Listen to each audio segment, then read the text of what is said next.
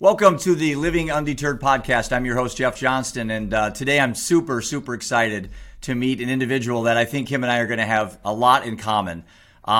David Essel is our guest today, and we're going to dive right into it today, David. What I'm going to do is just let you maybe introduce yourself first, not spend a lot of time coming from me on that, and then why you think I picked you to be on the show. This is David Essel, and he's our guest on the Living Undeterred podcast. So, David, with that, I'm going to have you go ahead and we'll start the ball rolling here. Why don't you introduce yourself, a little bit about your background, and I got a whole bunch of stuff here I want to cover with you. Jeff, I am so ready. I've been looking forward to this interview now for several weeks, and we're going to rock it. You know, I began 42 years ago, Jeff. I can't believe, when we say time flies, I mean, I just can't even believe I've been in this industry 42 years. It's mind-blowing to me.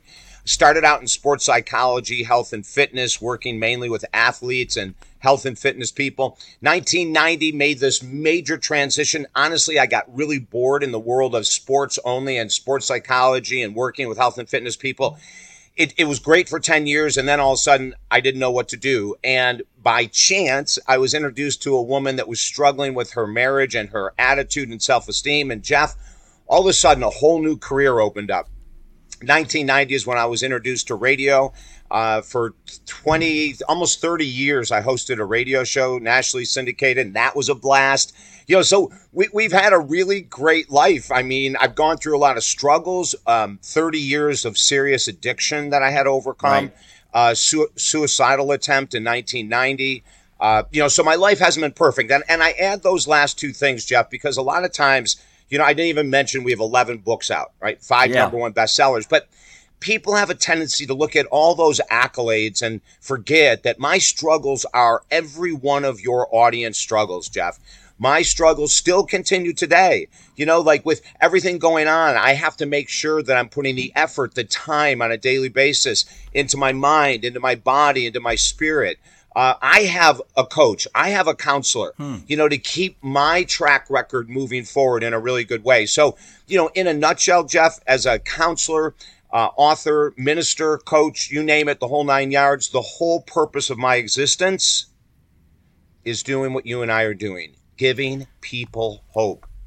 Yeah, that's awesome, David. And I know when Doug Wagner got off the phone with you, he called me immediately. He said, "Hey, you got to get David on because you guys are so similar."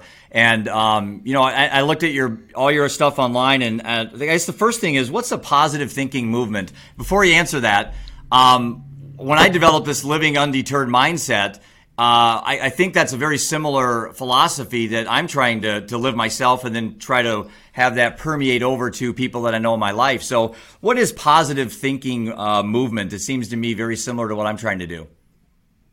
Yeah, well, there's a couple different sides of the positive thinking movement. There's the realistic side, which I preach now. And then there's the unrealistic side, which I preached from 1980 to 1996. And Jeff, I always say this on interviews. I am so sorry for misleading anyone at all from 1980 to 1996 because I taught the law of attraction, which is mainly a bunch of nonsense. And I taught it. And that's part of the positive thinking movement that's totally unrealistic. We are teaching people the worst way to be successful with the law of attraction in the way that I describe it right now, and the way that I was taught in 1980 is whatever you desire, put out into this universe, whatever the universe is. I still don't know what quite this universe is, but we all use the word. So you take your thoughts and you put it into the universe, and according to the law of attraction and the most powerful teachers of it, it has to respond in kind. Which means if you put a thought on that you want a brand new Mercedes Friday, it must respond. That's what the teachers say. It must respond. Now, if anyone has any common sense at all, and I did not, from 1980 to 1996, I was a parrot, Jeff. I was just preaching what my gurus preached to me. It never worked, and here's a great example of how it didn't work. And I'll tell you who exposed my fallacy and my false belief system was none other than one of the most powerful men that have ever walked this earth in the world of spirituality, Maharishi Mahesh Yogi. who's the founder of Transcendental Meditation, that the absolutely. Beatles took worldwide in 1960. They went nuts. And the two remaining Beatles today still promote Transcendental Meditation. But, he exposed it as a lie, and this is what happened. We were talking off air during the interview, and he said, boy, you really love affirmations and positive thinking. And I said, Maharishi, it's everything to me. And so he said, why don't you tell me one of your affirmations? I said, I'll tell you the one I've said for 17 years. I am David Essel, a child of God, happy, healthy, and sober today. And he says, are all of those points true? Are they all accurate? And I lied, Jeff. Right. I lied to Maharishi. And I said, yes, they're all true. And he said, good. He goes, as long as the affirmations you're putting out into the world are factual or close to factual, then use them. But if you're ever repeating something that isn't in your life right now, you are lying to yourself, David. You are out of integrity. Jeff, this blew my mind. I never thought, because I was teaching people to have affirmations like, I am a millionaire today. Right. I earn $1 million a year. I mean, I was teaching this nonsense. No one was making $1 million a year. No one was making $1 million in a day, and so he is the one that radically changed the positive thinking movement from the old, well, it's still here, unfortunately, the law of attraction and The Secret and all that stuff. Yep, The Secret. Yeah, and let me make this point. If it was a law, the law of gravity is pretty easy to prove. You hold up a penny, you drop it, open your hand, it falls to the floor. That's the law of gravity. It will happen every time you hold a penny and let it go. Unless you're on Mars or something, it's going to happen. Unless some gravitational pull changes in the earth. But ever since the beginning, pretty much you pick up something, you open your hand, it falls. That can be proven 100 out of 100 times. If the law of attraction was accurate, then every person who said, I earn $1 million today should be able to have that happen. It shouldn't just be every once in a while.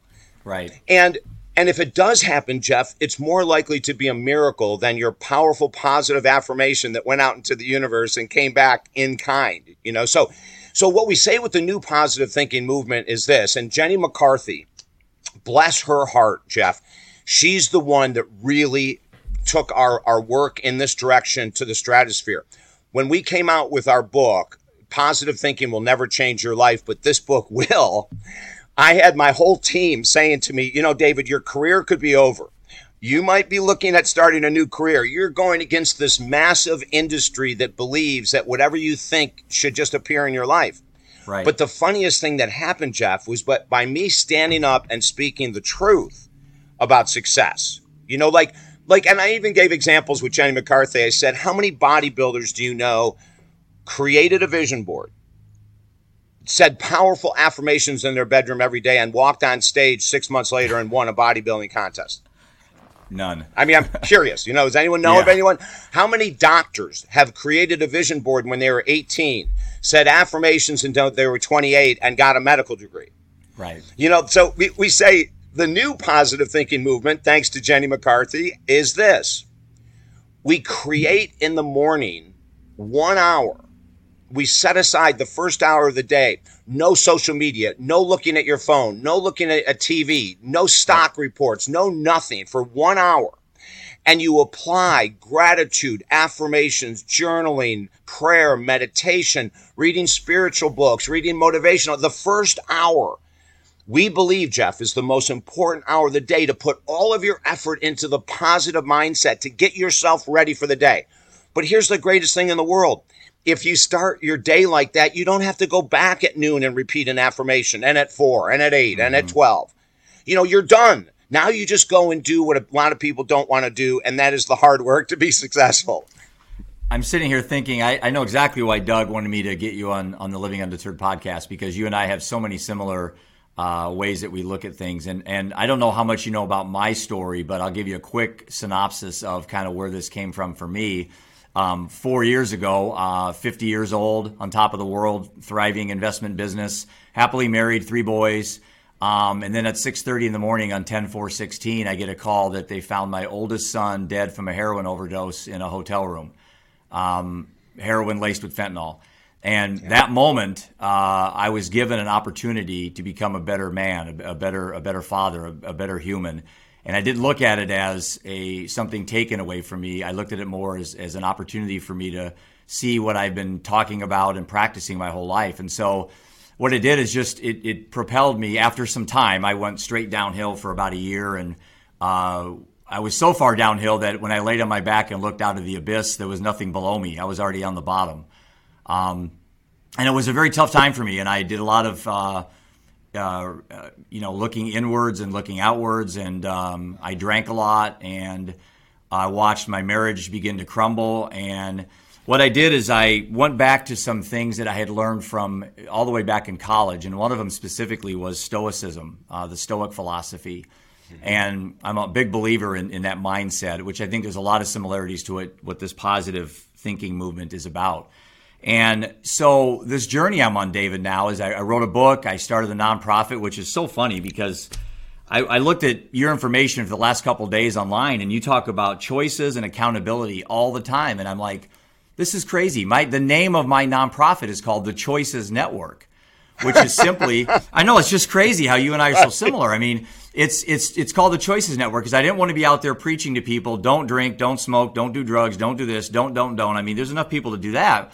What I wanted to do is I wanted to arm people with enough confidence that they could make good decisions when confronted with those situations where they had to.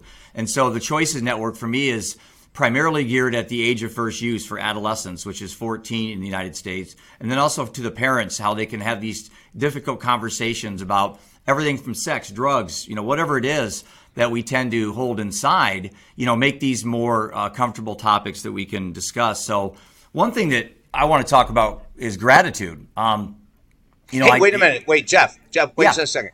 If there's anything I can do to help that choice movement, let me know, or let TJ, my publicist, know. I am so blown away with what you're saying. We are so in alignment. It's crazy. It's just crazy when you're telling me this. If I can do anything, let me know. Well, that would be awesome. And again, there's something, like I said, Doug called me immediately and he said, you got to talk to Dave. So there's a reason why you and I are talking, but this concept of, and again, so many things. I cannot wait to get your books, and I'm going to start. I have a stack this high, and I'm going to move yours up towards the top. I want to ask you before we get done today, what's the number one book you think I should start with that you have written? But something called negative visualization is a concept the Stoics have used, and I use it in my daily practice, along with meditation and obsessively reading, all these things. And it's the concept, and I'm sure you know what this is, David, where you have immediate gratitude in the situation that you're in, and you're reflecting back with a pause in that this may be the last moment that this may ever happen. So even you and I speaking, I mean, this could be the last moment you and I ever speak. So I have a lot of gratitude and appreciation for this moment. And burying a child, David, at the age of 23, boy, if I haven't learned to appreciate living in the moment, I don't know what other slap in the face would make me do that. I gave up alcohol. Well, I'll take that back. I choose not to drink. I don't tell myself I gave up alcohol. That makes it sound like I've sacrificed something. Stopping drinking is no sacrifice. Not at all. So I choose not to drink alcohol, and I simply choose today. I don't go any further than tomorrow or yesterday, and that's how I deal with not drinking. But this gratitude thing, I see it just pouring out of all your writings, all the blogs I saw last night online. I'm sure your books are going to just be full of love and appreciation and gratitude. So spend a few minutes on your thoughts on gratitude and kind of how that's helped you get through your challenges that you had to get you where you are today. Well, you said something incredibly important, and I've got to give Eckhart Tolle a shout out right now. One of the most powerful books ever written about gratitude is The Power of Now. I think it's for people that truly want to get out of this fantastical thinking, secret law of attraction, nonsensical crap. We need reality, Jeff, and Eckhart Tolle gives us a boatload of reality just with that one book about, if you're in the moment and you have gratitude for the moment, and then you're in the next moment and you have gratitude for that moment, you don't have to forecast ahead and say, I'll be really happy when, because we all know that that's going to self-sabotage. Because when we hit X, it's never freaking enough, Jeff. Right. We have to have Y, then we have to have Z, and then, we're never freaking satisfied. But if we can stay here now And as you just said, this might be the last time we talk. So let's really enjoy the conversation, right? Yep. Let's really connect with each other from the heart level, not just the mind level. Like, let's open up those hearts and be grateful for this moment that you and I have. And then when this moment is over, let's look for the next thing to be grateful for. And then the very next thing. But I don't mean projecting ahead. We teach this thing called addiction to the future, which most of us live in. That everything is going to be great when the kids leave, my wife leaves, my husband leaves, blah, blah, blah. Or when I get married or when I get my degree. And, I played that game like most of us, is that when I make X amount of money, oh my God, but then when I reached that, I needed more. And so if we could just look at our lives, and this is really hard because it goes against the movements I'm talking about. If you can strip naked in front of a mirror and you're 150, 200, 300 pounds overweight, just do it and stare until you be comfortable to accept the reality of what's in the mirror. Open up your bank accounts. Look at all the money you have or don't have. Look at them and stare. Don't put your head in the freaking sand. Don't not look at what, is going on in your life. Look at and become comfortable with this is what I have. Now, I have clients that make $10 million a year, Jeff, that are not satisfied. Absolutely. And I have clients that make less than $20,000 a year that are happier than pigs and whatever. Right. So, so much of it is, can we get grounded in this moment, in this day? We have, Jeff, right now, 50% of our work has always been relationships. It's probably up to 70% right now. Right. Is it pandemic related only? No. Is it partially pandemic related? Yes.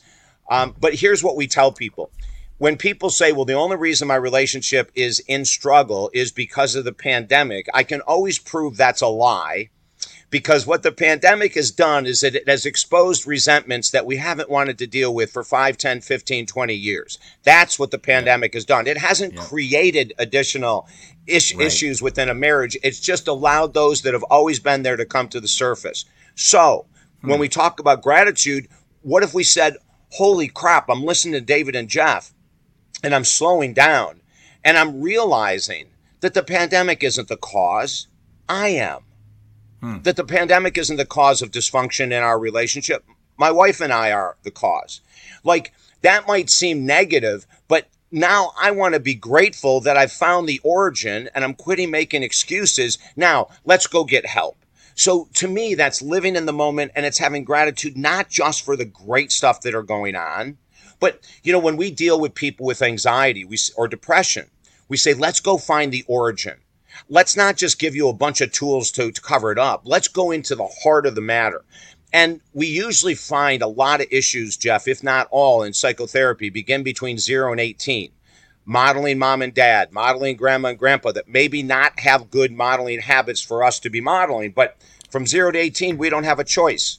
We're being inundated on the subconscious mind. And if you're raised in an environment where mom or dad are always anxious, you pick up that trait. So I'll take a client back and I'll say, how long have you been struggling with anxiety for? My whole life. Ooh, this is a good point now. Okay, let's go back and see, who was it? Mom, dad, sis, brother, aunt, uncle, cousins that modeled anxiety in life. And we always find out 1, 2, 3, or 4 people. Now, I look at that as a gratitude statement, Jeff. We found the origin. Now, logically, we can be at peace to see where the origin of my dysfunctional anxiety began, and we can start to heal. Does all that make sense? It does. And you just actually had a perfect segue, because I wanted to ask you a question, and I kind of have my own response, but I want to hear it from an expert. Do you see a issue, and I think one of the problems is kind of what people are pursuing, but do you see an issue with the difference between happiness and peace? What's your thoughts on maybe the illusion, what people are chasing, and then what they should be trying to achieve in their life? This from a motivational speaker, I'm going to say something, Jeff, that we need to be going after peace, brother. I agree. Happiness. Happiness is too elusive. You have more control to create inner peace in your life than you could ever believe. And from the spring of inner peace comes creativity, great decision making, compassion, love, understanding, forgiveness. You know, when you're in that place of peace, all of those attributes I just mentioned can be worked on and worked through. Happiness is great, but to me, it's a byproduct of inner peace. And because, I don't really think it's possible to say happiness creates inner peace. Happiness can be fleeting. Inner peace can be fleeting until you put the time and effort into a daily basis. Just like I said, the first thing every morning, like that will create a sense of peace. No media, no music, no stock market, no presidential nonsense, no pandemic insanity. Nothing but you and God, or you and your higher power, or you and a great book on motivation by Napoleon Hill, or, you doing journaling from the day before, or you meditating, or you drawing art, or whatever it is. That first hour will bring that sense of peace. And then happiness can follow once we've mastered peace, Jeff. I think that's perfect. And you almost verbatim, I always explain happiness as a fleeting emotive state. And it's just a period of time, immediate, you get a car, or you get a new shirt, or you get a phone or something, you have happiness. But we're trying to, at least I am in my life, trying to achieve some element of peace in my life. And I do feel, going through a divorce and losing a child and all these other things that ironically or somehow heroically, I guess, I've reached a point where I'm at very good peace in my life right now. I'm in a very good place that I've been probably in the last 4 years. But I wanted to ask you, David, what you thought, and again, I write quite a bit on negative habits versus negative emotions, and that far too often we as a society tell people, we need to eliminate negative emotions. And I'm like, no, we don't. I think envy and jealousy can be great impetuses for starting a business, for losing weight so you look better compared to your peer group. I mean, lots of time, negative emotions can become the beginning of something great. Negative habits, I think, David, is where you and I would hang our hats. Those are what we have to avoid. Drinking, smoking, lying, cheating, stealing, all the negative, the unhealthy eating, poisoning your mind with toxicity on TV. What's your thoughts on negative habits versus negative emotions? Well, we have an article coming out in a week, so this is hilarious that we're talking about this, Jeff, and it's just one more connection we have outside of the physical world, I'll tell you that. Mm-hmm. So we wrote an article saying it's time to embrace your negative emotions and negative habits. Awesome. Okay, so what we're saying is when we move, my counseling practice, as you can probably tell right now, is all about reality. I'm in 1996 when Maharishi blew my mind and showed me that positive thinking is not everything. And there's a hell of a lot more to life than just trying to think positively. And the law of attraction says something else too that really irritates me. If you ever have a negative thought, you're doing something wrong. Wow. It's like, are you freaking kidding me? So this goes right into what we're talking about. What we teach our clients we want to write about and embrace every negative emotion that is currently or in the very near past, meaning the last 30 days, interfering with our life, interfering with our inner peace. We want to write about every negative emotion, our jealousies, our insecurities, our guilt, our shame, our low self-confidence, low self-esteem. We want to embrace, I even say embrace those suckers, Jeff. And then when we go to the habits, we say the same thing. Write down that you are an alcoholic or alcoholic dependent, or you drink. If you don't have the balls to call yourself an alcoholic and you are one, just say, I drink too much, for God's sake. Okay. So a lot of people are so afraid of being honest, but This is what happens.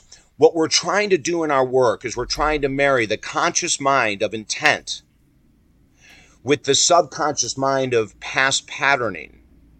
So when I was an alcoholic and a cocaine addict for 30 years, I had put into my subconscious mind that this is the way successful men relax. I deserve it. I put in 12-hour days. And I surrounded myself with successful men, on some level successful, that also drank and partied and everything else, right? The only way I was able to get out of that was to admit the reality that I was trying to escape life every night at 8:01 when my last counseling session ended. I needed to run away. I was a pussy, Jeff. And I don't mind calling myself a pussy. Yep. You know, I didn't want, and here's the wild, most bizarre, oxymoronic thing I can say. I'm a freaking counselor. And I wanted to run away. And I successfully ran away from my emotions for many years, right? But when I sat and wrote about how much I drank, what the negative aspects were, impatience, irritability, arguments, hangovers, fatigue, you know, when I started to write and embrace the quote unquote negative side, it was one of the impetuses that put me into recovery. Right, exactly. And now, exactly. Right, Jeff? And now, I liked what you said earlier. I am David Essel. I'm not David Essel, a former alcoholic. I'm not David Essel in recovery. I'm not David Essel of anything. I am simply David Essel. I don't attach a past tagline to myself. Right. And the other thing, Jeff, is that, now this is just my personal opinion. I have a lot of personal opinions about a lot of things that people don't agree with, and that's totally fine. But I don't think we should ever be talking about how many years we're clean. Man, I don't think we should. I'm actually just absolutely amazed where you're going with this, because I haven't heard anyone else talk about the same thing. And I wrote a whole blog on this, and I used the analogy that I see people on social media posting how many days they're sober and all these things where they're spending so much time in that world, the sober world, that at some point it almost becomes the opposite of a self-fulfilling prophecy. It drags you back into the abyss. So I don't tell people I'm sober. I don't tell how many days I've not had a drink. I just simply say I choose not to drink today. And I'd like to do with the time we have limited, because I know you're up against the clock today, David, and this is awesome because I got to get you back on as a guest, but I wanted to definitely get your thoughts on addiction, disease, or choice, because I have spent thousands and thousands and thousands and thousands of hours researching this, thinking about it, writing, and I think, to me, initially, it's a framing issue. It's the way we frame the question, and maybe it should be addiction is a disease and a choice, as opposed to is it a disease or a choice. What's your thoughts on this? I kind of already know where you kind of lay your, where you lay your claim on this argument, and I know you and I are on the same side of the fence on this. But tell me what you think about disease, a choice or addiction, addiction, choice or a disease. Yeah, I go 100% choice.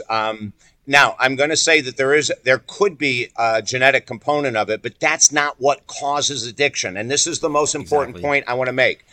When I say that genetics has nothing to do with the cause of addiction, what that means is your genes do not drive you to the bar and sit you down and open your mouth and make you drink. Your genes don't do a damn thing. All the creation of every addiction is coming from the same space. We are trying to run from reality, or we're trying to run into acceptance. Running into acceptance is peer pressure. At 12 years of age, that's how I started drinking, is that I wanted to hang out with the 16-year-old kids on the beach. The only time I could at night was if I drank with them. If I didn't drink, I couldn't be part of their clique. So that's what started it. But Jeff, I was an angry kid. My whole life, I was an angry kid. So the peer pressure was an outlet for my anger. And it has nothing to do with genetics. Now, the genetic link is this. We have a huge history of alcoholism in my family that is all started by choice. But my aunt died a horrific death of wet brain. It is one of the nastiest things in the world to experience due to alcoholism, severe alcoholism. Right. Now, so what happens is if you have the gene, and I know I have the gene, there's no doubt in my mind, I've proved it for 30 years. I don't even need to be tested. I know I have it. The gene says once you have X amount of drinks, it's not enough. For some people, it's 1. You've got to have 10. For other people, you can have 3, and you've got to have 20. That's where the gene can be activated. And if you have the genome, and it was found in 2000 is when they found the genome for alcoholism, we could say that once you consume it, choice, it could be activated, genetics. So if you don't consume it, it can't be activated. And the other thing we say about disease is this, Jeff, and I think this really clarifies everything.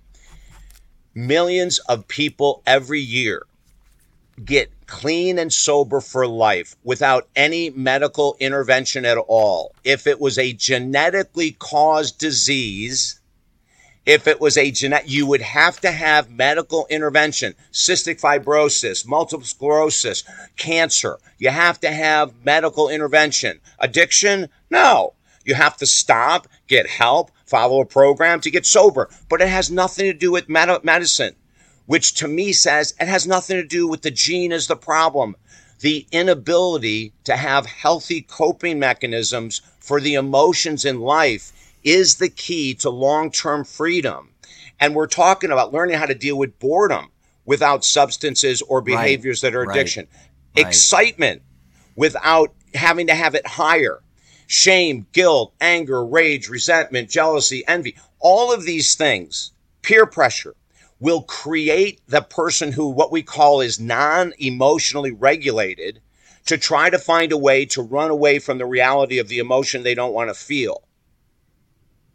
And we know that millions of people couldn't heal with simple programs if it truly was a genetic disease.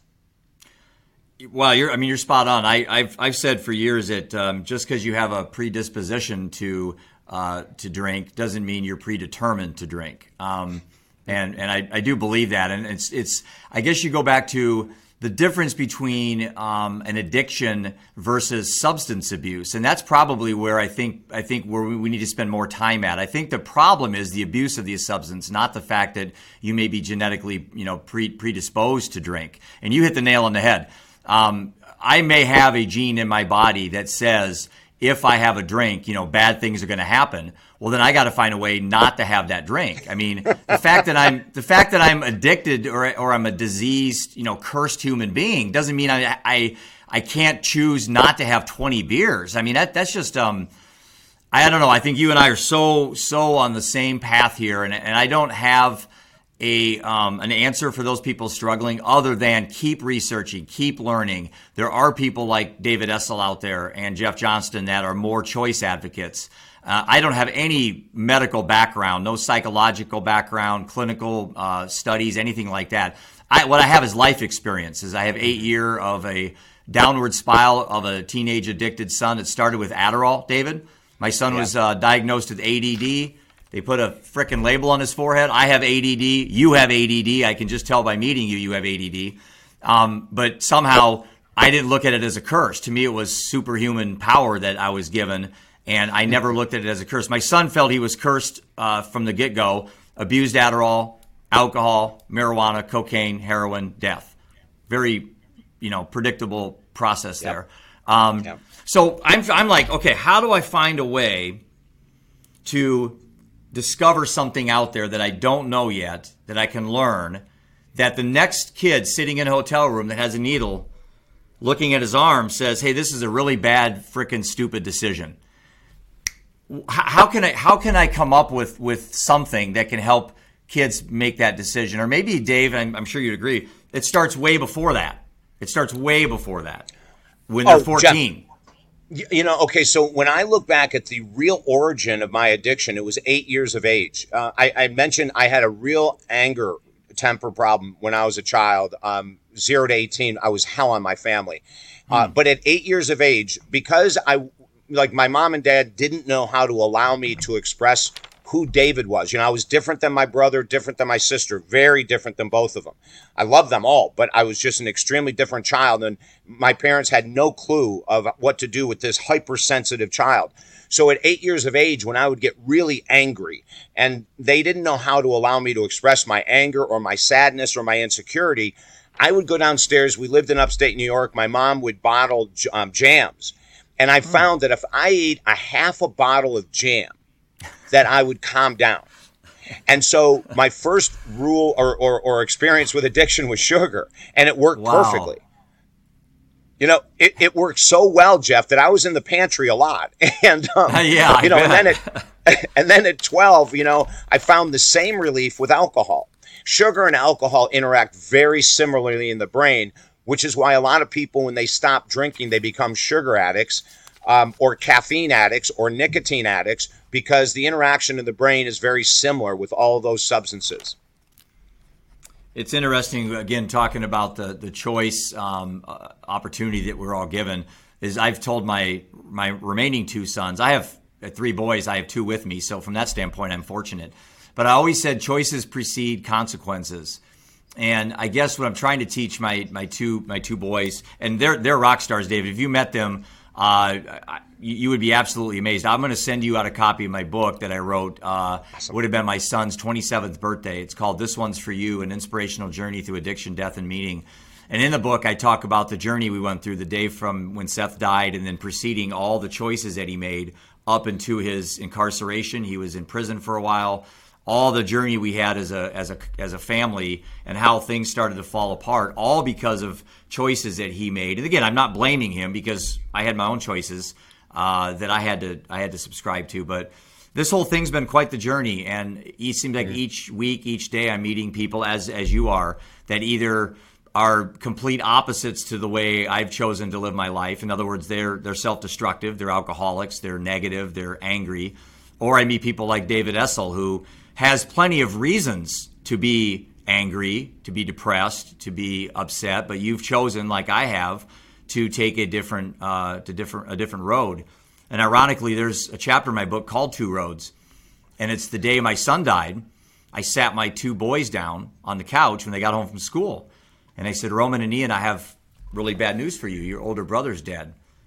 And my dad's a retired doctor, and he said, Jeff, after you tell him, shut your mouth, stop talking. So I told him that their brother died, and I stopped. And my middle son, Ian, said, how'd he die, Dad? Drugs? And I said, yeah, drugs. And then just David, I don't know what happened, but something popped in my head. I said, boys, we have 2 roads to take. We have one road of anger, despair, and hatred, and we're going to become alcoholics and addicts ourselves. Or we have a road of inspiration and motivation, and this could be the single greatest event in our lives and for the people around us that we care about. I'm on the second road. You boys can join me. Where that came from, I have no frickin' idea. I love it. And it literally rolled off my tongue verbatim like that. I didn't rehearse it. I didn't practice it. And that, I tell you what, my 2 boys took that road, and they're on that road with me. And beautiful. 4 months ago, my youngest son came out as gay. And talk about a beautiful journey I'm on with him. He's 17, and he's got the courage to come to Dad and trust me with this.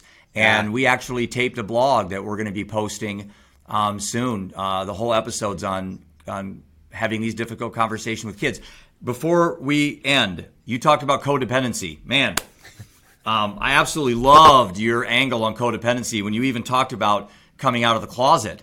And I thought, wow, I thought of my son when the moment you said that. Because not many people know. I mean, there's probably less than 20 people in my life that know that my youngest son is gay, and he's kind of kept this inside for 6 or 7 months. But you said codependency. Tell my listeners what that means in English.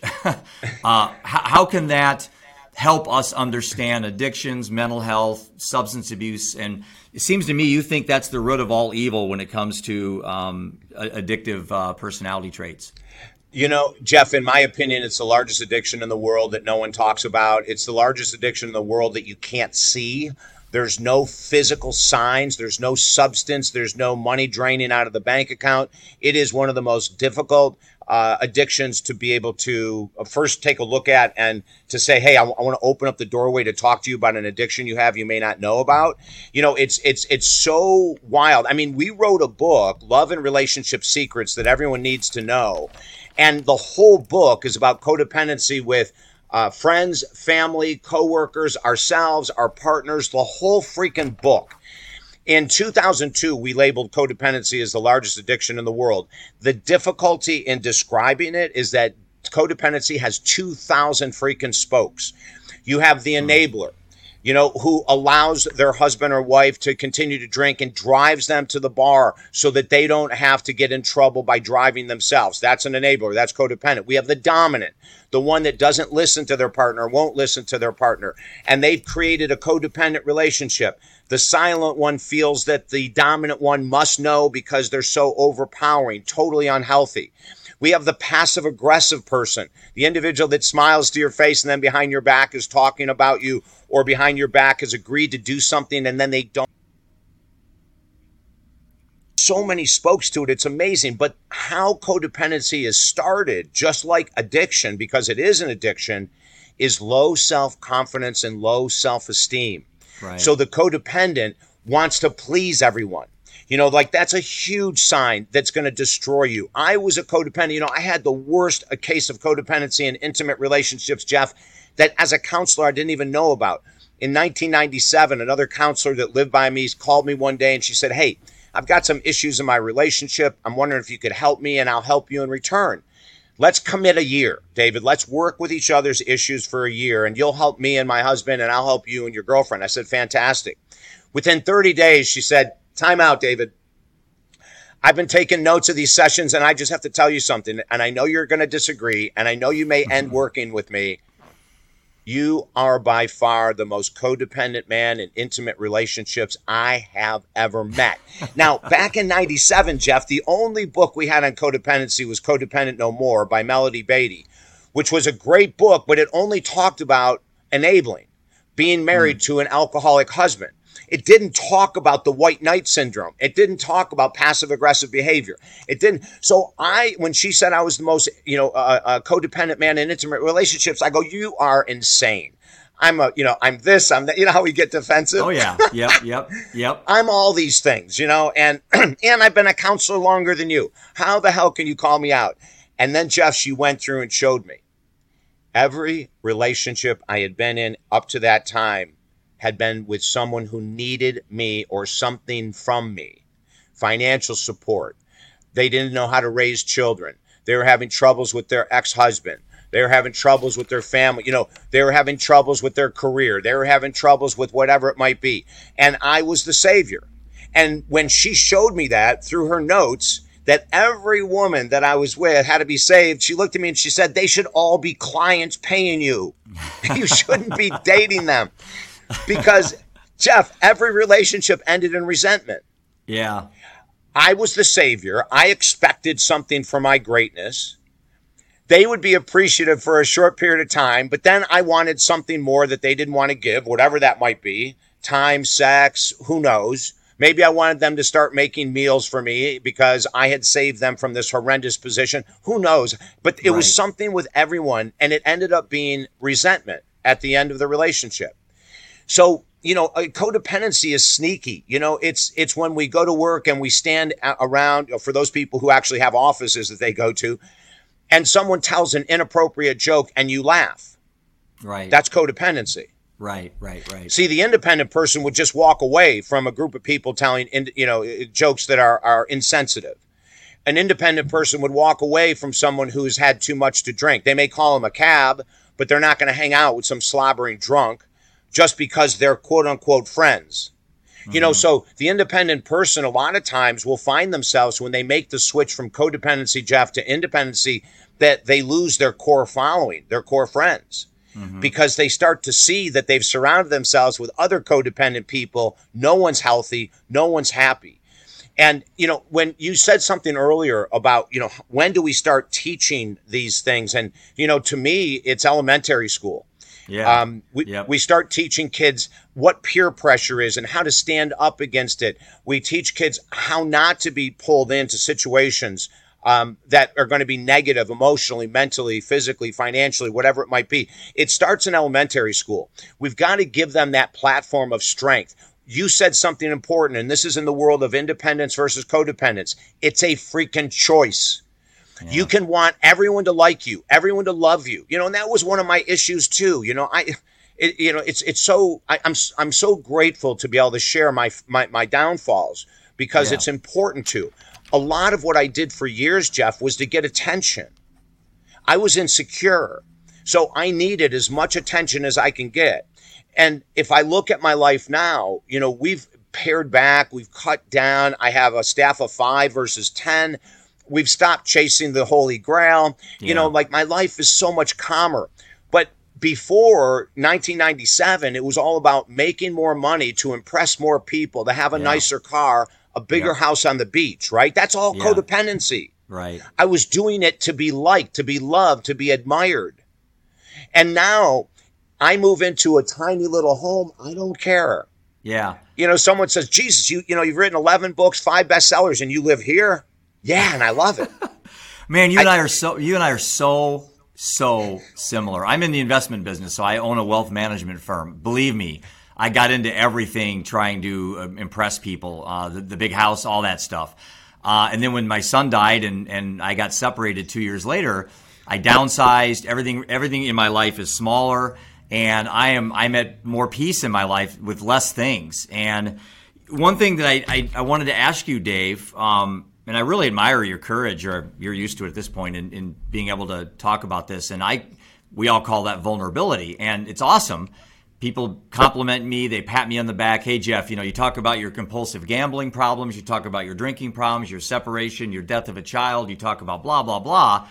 And I suddenly realized that, hey, you know what? I'm becoming addicted to being vulnerable. And you talked about the addiction to chaos and drama on one of your videos I watched last night. Yeah. I thought, wow, I wrote a whole blog called My Addiction to Vulnerability. And it was the idea that I'm creating this internal Frankenstein where I'm intrigued by creating this being, this thing, unaware that it has the ability to devour me, like Frankenstein could become. And I reached a point about 6 months ago, Dave, where I almost didn't start some of these projects because I was afraid that in doing so, in allowing people like you into my life, the affirmation I got, the support I got was great, but it kept me in the abyss longer. And now I understand that that's not true. That's just a game that I played with myself. And now I'm comfortable with continually being vulnerable. But do you think sometimes when people have a traumatic event or something that happens to them, that even as far as they're trying to get away from it, they're actually intensely drawn to it? I have a phrase that I think you can relate to. Often to achieve true peace in our life, we have to have moments away from true peace as far as we can be. So here we are. We want to be happy. To get there, sometimes we have to get as far away from happiness to actually understand what true peace is. Does that make sense? Yeah, Jeff, what we're talking about here is we're looking for validation from the outside world for all of our heroic changes in life. Mm-hmm. And there's a client of mine that every time he spoke would find a way to weave into his story that how his father was murdered. If he was talking about how to make asparagus soup, or he was talking about, his investments, or he was talking about his latest 100-mile bike ride, he would find a way to weave it in because he got such an incredible ego-producing response from the audience. That's me. That's me. Yeah. And that becomes an addiction, Jeff. And so what we teach people how to become life coaches, right? We have a program I've taught and certified people since 1996. And one of the things we beat into their heads is you never talk about your successes or failures ever in a session with a client. Now, that comes from my therapy background, my counseling background. We're taught that in our programs that you never talk about yourself, and you're going to be tempted to because you overcame the addiction, you overcame the divorce, you overcame the death of your child. So there's this real huge need for us to share how we have succeeded during tough times. But what we tell people is never do it in a session. You can do it in blogs, books, interviews, anywhere else you want to put your story, but just never do it in a one-on-one session, because at some point the client's going to sit there and go, this is great. I'm paying this guy, I'm paying this woman, and for 20 minutes every session, they're talking about how they've overcome some magical thing that I'm struggling with. It sounds good at first, but it truly is self-sabotage for the client, because you're taking their time away to talk about you. But Jeff, in your case and in my case, during interviews, my God, let it rip. Because this is what we're here for. We're here to share hope. We're here to share recovery. We're here to share that you can move through terrible experiences in life. But then when you take it out onto the street, into a networking party, into a birthday party, into us talking to the next door neighbor at the grocery store, blah, blah, blah. All of a sudden, Jeff, we create this identity that is crying for attention. Yeah, I got so many things. I know you got actually you have a session coming up, so we have about 4 or 5 minutes or so to wrap this up. Does that sound okay for you? Yeah, that's great, Jeff. Okay. One thing I like to say is I have a Viktor Frankl's book, Man's Search for Meaning, was a very impactful book for me. And he's got a quote he says, suffering is my opportunity. What I did is I took that and rephrased it into my own life, and I came up with pain is unavoidable, but suffering is a choice. And so the concept of chosen suffering is something that's very important to me. And as I go through life, I try to teach people that are trying to live this living undeterred mindset that you can't avoid what happened to my son. I mean, he died. I couldn't really avoid a lot of things that have happened to me. However, the length of time I choose to suffer is really up to me. I can compartmentalize it. My moments of grief are very intense, Dave. I mean, very intense, but they're also very, very short. And I had a friend of mine one time say, you know, Jeff, you're just Teflon. Things just roll off you. And I said, no, you know what? I'm not Teflon. You didn't see me last night at 2 a.m. in a fetal position on my kitchen floor, you know, crying my eyes out. And that's behind the scenes stuff. And I'm sure, David, you and all the other people that listen to your shows and my shows, we all go through those moments of extreme grief. How can you help people listening to this learn to compartmentalize that? Or is that even a good thing? I know it's good for me, but is it good for everybody else? Yeah, Jeff, anyone that goes through trauma needs to immediately go into a grief program, a grief recovery program. Time does not heal grief. You know, we've been fed this nonsense that time heals everything. Time does not touch grief. Grief only grows over the years. It doesn't disappear. It starts to appear in food addiction, alcohol, nicotine, pot, when we're not actually dealing with it. You know, Jeff, 8 weeks ago, my mom died, and she had 11 months of hell with dementia. It's one of the worst diseases I've ever seen in my life. I think the two diseases I've been close to that are horrendous are ALS and dementia. And she became not my mom, you know, and it really sucked. But we teach a grief recovery course, and I put myself immediately into my own course. And this is so funny we're having this conversation. I texted my brother yesterday. I said, hey, it's been 8 weeks. You know, have you had any outbursts? Because I had one last night that was out of control.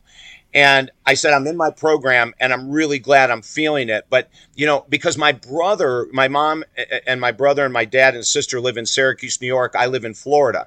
So my brother was the one there 24/7, you know, and he replied back this morning and he said, it's just so weird that you said that. He goes, I've been doing great, but last night I had a massive breakdown as well. Yeah. And this is healthy.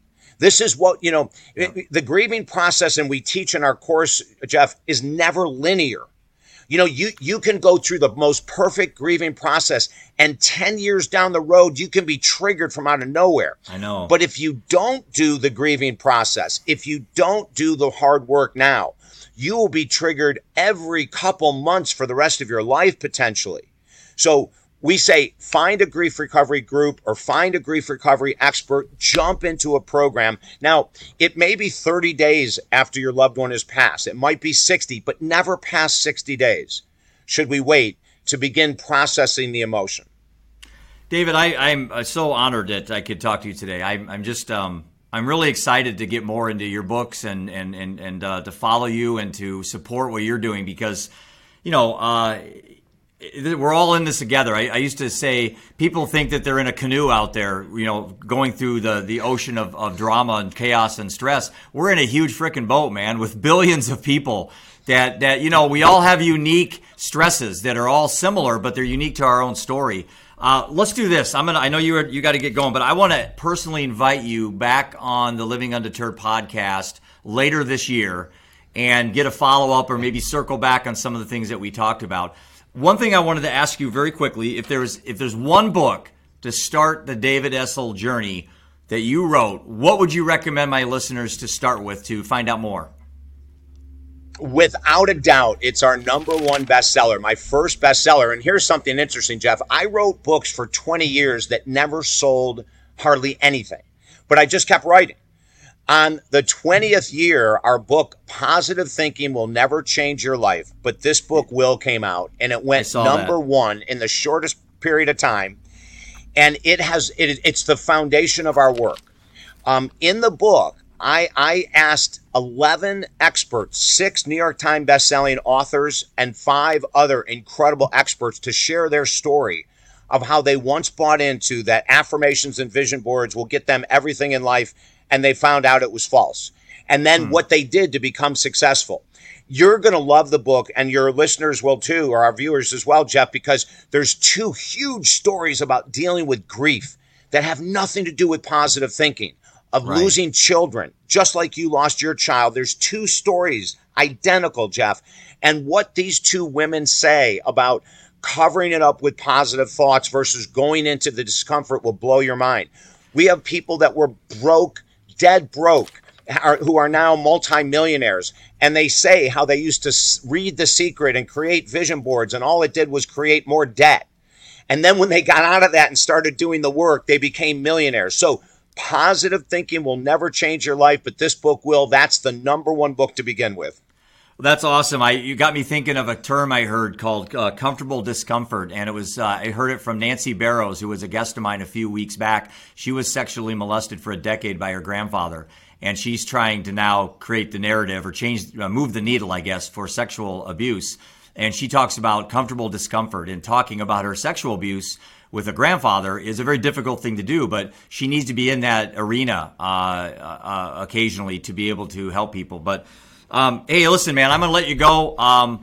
You are an inspiration to me, and I'm going to add you to the list of people that I need to continually have discussions with to keep me from peering over the ledge occasionally. How can people reach you, Dave? What's the best way to reach you? And then we'll wrap this up. Yeah, the easiest is the website. Super simple to write down. TalkDavid.com. TalkDavid.com. It's all I do, Jeff. 12 hours a day is freaking talk. It's the appropriate title for a website. Well, you're the man, and I, again, thank Doug Wagner for hooking us up. But, again, I appreciate everything you're doing, and I look forward to our paths crossing down the road. And as always, I like to end every show, and you have no problem with this, but live undeterred.